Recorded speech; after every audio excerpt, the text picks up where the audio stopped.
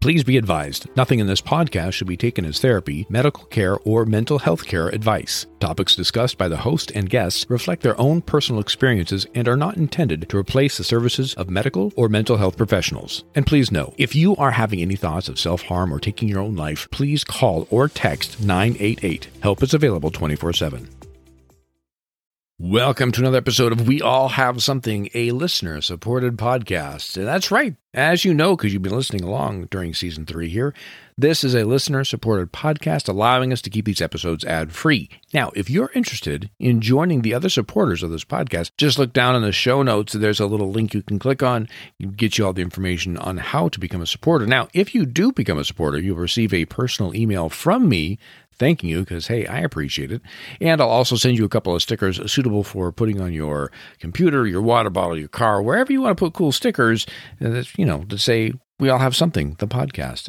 It's pretty cool. They're cool stickers. I like them. And of course, with your permission, I'll mention your name on one of the episodes of the podcast as well to say thank you because, hey, I appreciate the supporters. I'm Rick Schwartz, life coach, public speaker, and all-around curious guy. My curiosity, my life, and the lives of the many people I have worked with have taught me time and time again that there are challenges to overcome and successes to celebrate. You're listening to We All Have Something, a podcast about the human experience, a podcast about celebrating our authentic self. So let's get started. Now, I know in this podcast's previous episodes, we've talked about habits and routines. We've talked about how our behavior, our actions establish the life we're going to experience because our behaviors and actions become our habits, they become our routines, and this dictates how life is experienced by us. And a lot of times, as we've discussed in this podcast before, we don't always see that. We're so busy just trying to make it through the day that we don't see that we have some way of controlling, to a certain degree, how our life experience is because we can choose to break and disrupt habits that don't serve us. Again, it's pretty easy to stay in those routines and those habits. It's the way our brain works. The shortest route is the easiest thing our brain can do sometimes. And disrupting that, changing that, can almost seem insurmountable, almost impossible to do because we have to think extra. We have to do a little extra mental gymnastics to change things up a bit. Great example is that route to and from work or dropping the kids off at school so well that sometimes your brain can do other things without you even thinking about what you're doing with the car or walking to work or taking the subway, whatever it might be for you. And yet, if you challenge yourself, you're going to take a completely different route. Man, you're paying attention. You got to turn the radio down to look for street signs, It's one of those things where you need all cognitive functions really focused and paying attention because your brain has to work really hard when we're doing something that's out of our routines and habits. And I preface everything this episode's about with that bit of reminder knowledge about habits and routines and how it's very hard for us to step out of them. But we also have to become very conscious of when we are in habits and using habits that don't serve us. As a coach, I hear it all the time from my clients, from people coming to me to become a client, that they're finding themselves in life where they don't want to be. They're finding themselves at a job that they thought was going to be everything they needed to be, and they fought so hard to get the position, and now they're there, and they're like, I'm not sure I'm living my life properly. Or they find themselves at a place in life where they seem to be doing everything for everybody else and not for them. And they don't know how to get out of that. And we start talking about the habits and routines. We start talking about how did you get there versus what do we need to do to get you to where you want to be. One of the big ones, and what we're talking about today, is your morning routine. Your morning, the way it goes, really can dictate how the rest of your day is going to feel. I know right now the majority of you listening know you should probably be doing things a little bit different, but your routines usually boil down to getting up just in time to get yourself ready to scarf down some breakfast or throw something in the microwave to have on the way to work or pick something up from Starbucks or Dunkin' or wherever you might pick something up from to eat in the car while you're going to race through your morning, to have just enough time to get to where you need to be barely on time. Or to race through your morning to get there early to then sit and wait for the day to start. Which there is something to be said about that. Being early is always a good thing because you never know what's going to happen on the way to work, right? Whatever your morning routine might look like, if it feels rushed, if it feels like if one thing goes wrong, your whole morning is derailed. If you feel like it's that pump of adrenaline when the alarm rips you out of sleep that you jump out of bed and you're racing through your mornings, that's how you get through the morning. I ask that you understand that your morning sets up your day. I remember several years back when I was restructuring my life and really reevaluating how I got to the point of falling apart, basically. One of the things I read a lot was all these high-performance people, all these people who seem to show us that they have their life together, they get up early. I remember reading, I think it was Tim Cook, the CEO of Apple. He gets up like at 3:30 or 3:45 in the morning. And someone else, I can't remember now who I was listening to, they're saying they get up at 3 in the morning to do an hour workout before they do anything else. And I'm like, 3 in the morning to get an hour workout? When the heck do you go to bed? The Obamas, they talked about getting up at 4:30 in the morning to start their day.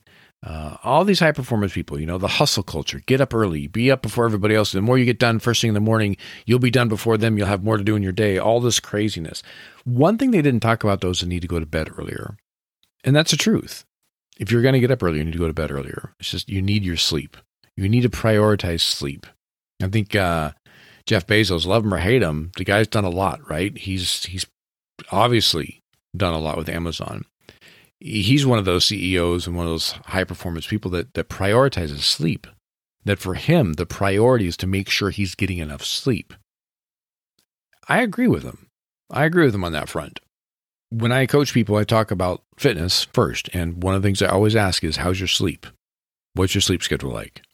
But we're talking about morning routine here. And I want you to consider this. If you're the type that is rushing through your mornings and you feel like just everything is falling apart as you get through your morning and it's like, oh my gosh, this, that, and the other.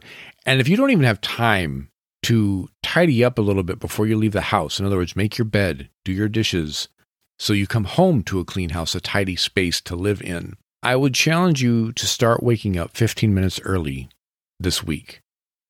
And then next week, 15 minutes earlier than that. Give yourself that extra 30 minutes in the morning. What would it be like to have 30 extra minutes in the morning? What would you do? Yeah, I know. You're saying I would sleep in. I want you to try and change that dynamic. I want you to see if you can give yourself an extra 30 minutes so your morning routine is in more of a sense of a controlled pace. That you can make some tea or some coffee at home. That you can have breakfast at home and then rinse and wash your dishes so you're done with it. So you have time to make your bed. You have time to be comfortable in your commute to work, that if you're even a little delayed because of traffic or something else, you still have time. There's a lot of research out there that supports setting yourself up for a comfortable and mindful morning. And if you're like, well, Rick, if I had extra 30 minutes in the morning, I don't know what I would do. Let me ask you this. What's the stuff you do until 10:30, 11 o'clock at night? What is the stuff you're doing that's keeping you up at night? Is it making lunches for the family the next day? That extra 30 minutes, you can do it in the morning. And here's the thing. The hustlers and the go-getters are getting up early to do work early in the morning because your brain is capable of doing more naturally. The way the chemicals flow through your body when you come out of a sleep cycle and get started with your day, you are more functional in the morning than you are in the evening and nighttime hours. So if you're spending your night, well, I'm relaxing and decompressing, watching an hour and a half of Netflix or scrolling on my phone. No, you're not really. I'm sorry. The light from your screens that time of night messes with your circadian rhythm. And yes, you're mentally vegging out, but you're messing with the other chemicals and hormones in your body that's not allowing you to actually wind down to fall asleep. It's that artificial light is messing with you. Now, I'm not here to lecture you on how to unwind and how to spend your day, but I want you to consider, what if you shut that TV or that screen off 15 minutes early and set your alarm 15 minutes earlier? What if you took one night out of the week, said, no screens for the next hour and a half before I go to bed. I'm going to read a book or I'm going to do something else. Just relax and chill. Meditate. There's a thought. I know some of you have night jobs. Some of you have kids. Some of you have 2 jobs. This isn't realistic necessarily. I ask that you listen to this information and see what you can do in your morning routine, in your evening routine, to adjust, to make the best of the situation for yourself, to leverage what we know. We know this stuff. The science is out there. The research is out there. Getting up early to allow yourself to have a relaxing, comfortable morning also allows you that if you have that extra time, you can do work that is going to need your direct attention. Are you looking to write a book? Are you doing artwork for the fun of it? You have a hobby that you're working on? Use those morning hours to spend some time on that. You'll be amazed at how effective it is. What if you're spending $3 to $5 on coffee every day at Starbucks? Some people $7 to $10. What if you brewed at home? What if you took that time in the morning to brew yourself some coffee at home? It would be less expensive, and you can spend that time being thoughtful in the process of what you're doing. Morning meditation, I tell you what, if you have an extra half an hour and you spend 10 of it, 5 of it, 2.5 minutes, whatever, doing some morning meditation, super powerful. If you've always thought to yourself, well, I don't know how to meditate, I don't know what to do about that, it seems kind of weird, sort of woo-woo, whatever. If you're more of the traditional religious and spiritual side, spend that time doing some prayer. Spend that time journaling. If you're interested in doing meditation, there's plenty of great meditation out there. Start small. Start with a minute of just focused breathing. Then eventually go to 2 and 3. There's lots of guided meditations out there, lots of things to do about meditation if you want.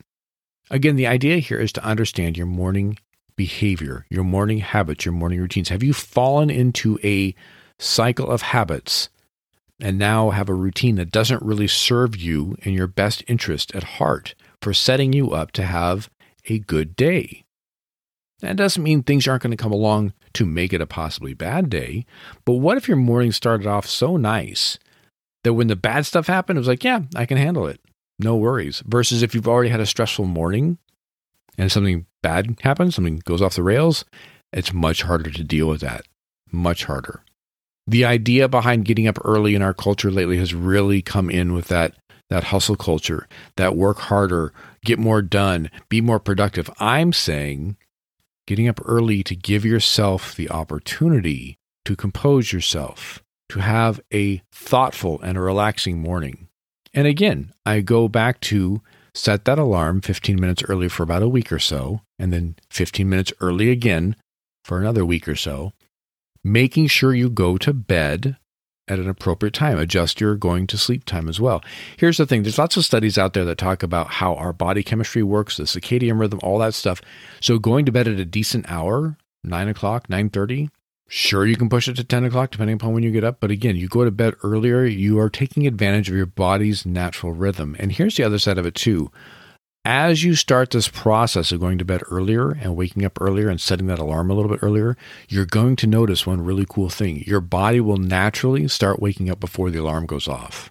It's weird. I know it's weird, but it happens. Because once you start to fall into this natural cycle that your body wants to be in, with the way the light works in our environment, in our world, all of a sudden, your body's going to be like, hey, your alarm's set for 5. You should get up now. About 2 minutes before 5. The nice thing about that is when you get up, when your body naturally comes out of a sleep cycle, it's much easier to wake up. Yes, you can hit snooze and fall back into a sleep cycle, but unfortunately, snooze is about 8 or 9 minutes. And guess what happens when you start falling back in that sleep cycle and that snooze goes off? The body chemistry of the sleep cycle is now dumped a bunch of stuff like melatonin and sleepy time stuff. So say, wait a minute, we're about to start a 45 to 50-minute cycle of sleep. We can't get up now. And all of a sudden, you'll find it's really hard to get up, and you're going to be groggy for the next 2 hours. Most research shows us it takes about an hour to 2 hours for our body to work through that disrupted sleep cycle. Snooze buttons are horrible. Don't do it. Get up when the alarm goes off. Get up if your body wakes you up 5 minutes before the alarm. Don't just say, oh, I should go back. I can lay here for 5 minutes. Get up. If your body's naturally woken up at that time, get up. Lean into your body telling you how it wants to sleep and wake up. It's a process. You're creating new behaviors. You're creating new habits. You're going to create a new routine. This is not just one and done. This is a process to get through, but let me tell you what, as someone who's done this process, who now gets up regularly at 5, it's awesome. It's so amazing to get up at that time before the rest of the household is up, to have some quiet time, to brew some tea or brew some coffee, to sit and meditate, to journal, and then after being up for a while, turning on my phone to check messages, check up on things. But it's a slow process. Don't do that first.